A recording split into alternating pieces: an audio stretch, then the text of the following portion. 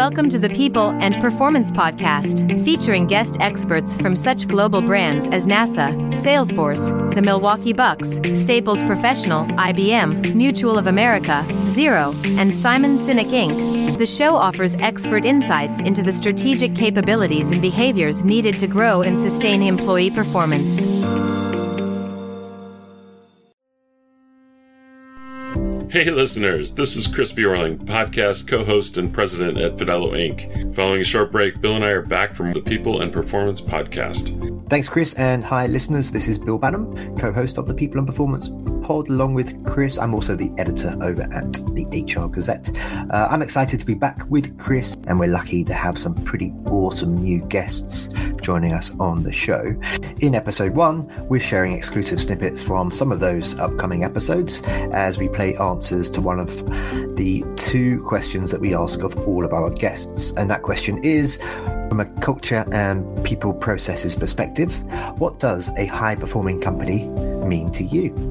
We hope you enjoyed this special episode, and if you do, please support the pod by liking, commenting, and hitting subscribe.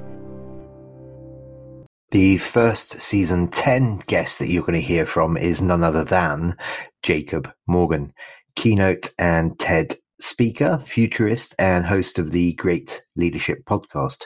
Jacob is a multi-best-selling author, and his latest book is called Leading with Vulnerability: Unlock Your Greatest Superpower to Transform Yourself, Your Team, and your organization. And we're going to delve into that in the next episode. In fact, here's a snippet from Jacob. High performing means that obviously there's kind of the results angle. Obviously there's, performing, making sure that you're closing deals, the company's growing, things of that nature. But it's also an environment where employees feel like they want to show up to work each day. It's an environment where leaders have the backs of their employees. It's an environment where you have a corporate culture where employees feel like they're valued. It's an environment where the employee experience is prioritized. So I think it's both. You're putting people first, but you're also making sure that you're not sacrificing the numbers or the growth as well. You need both of those elements, right? I mean, let's be real. It is a business, but I don't think you need to sacrifice one for the other. I think you can do both at the same time, and focusing on your people helps you get to those numbers. The People and Performance Podcast, supported by Fidello Inc., is dedicated to offering tips and expert insights into the strategic capabilities and behaviors needed to establish, grow, and measure the performance of employees. If you enjoy the show, why not subscribe and give us 5 stars through your favorite podcast app? Next up is Dr. Sue Haywood, president and owner at Human Resources Blueprints Limited and associate professor, organizational behavior at Queen's University. Sue's career includes service with the Canadian Armed Forces and HR roles within healthcare, government, and Fortune 500 companies. She serves on the HRPA Board of Directors, volunteers with Great Dane Rescue, and is the proud mum of a preschooler.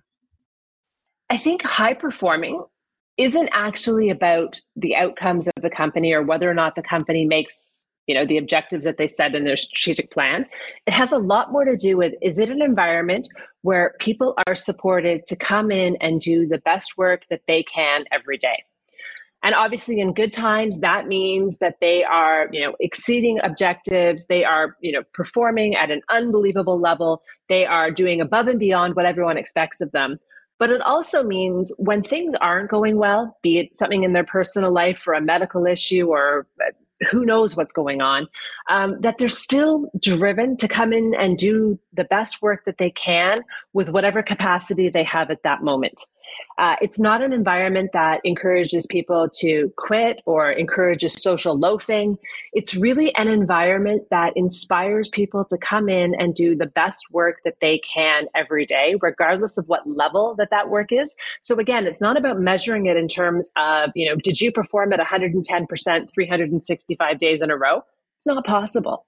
It's really about, are you driven to come in and do the best work, whether you are having the best day of your life or whether you are going through, an emotional upheaval in your personal life, a medical issue, family issue, anything like that? Are you still driven to do the best that you can for the company? And the more a company can have an environment where, I don't think you'll ever have 100%, but the majority of people are feeling supported to do that, that's an organization that is going to be able to achieve more than any competitor that's resourced at the same level because of that environment.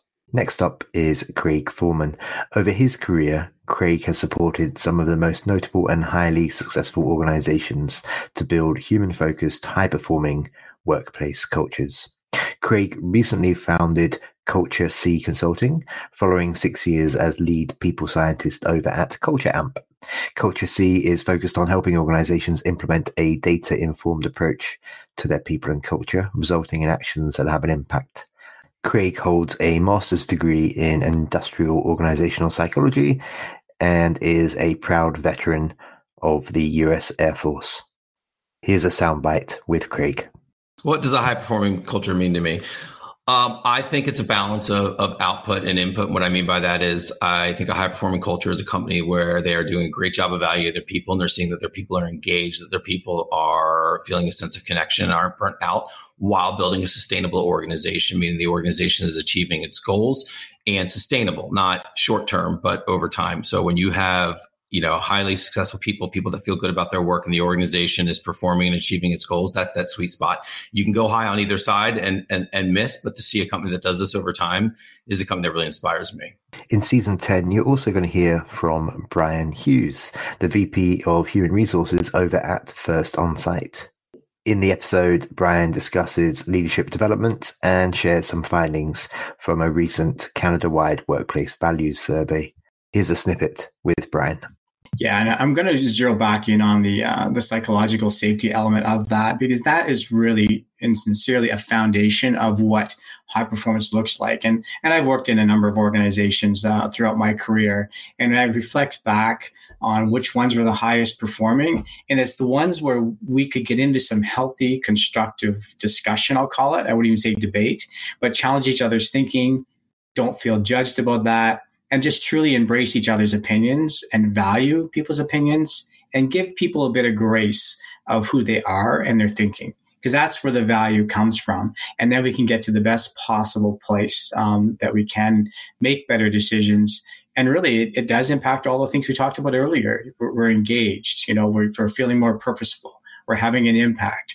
Our role is important. We are making a difference. We are contributing.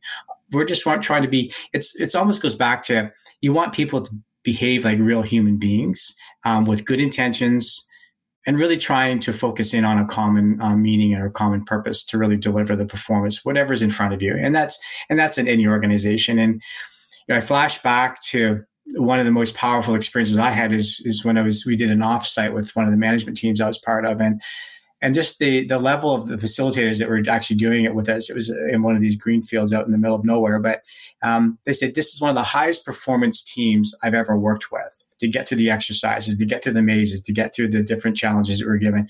And really, when I reflect back on it, all the stuff I just said earlier was really what made that team the highest performing team that I've ever been on. And that's what I strive for in every place that I hang my hat and hang out with the team to really try to help build that.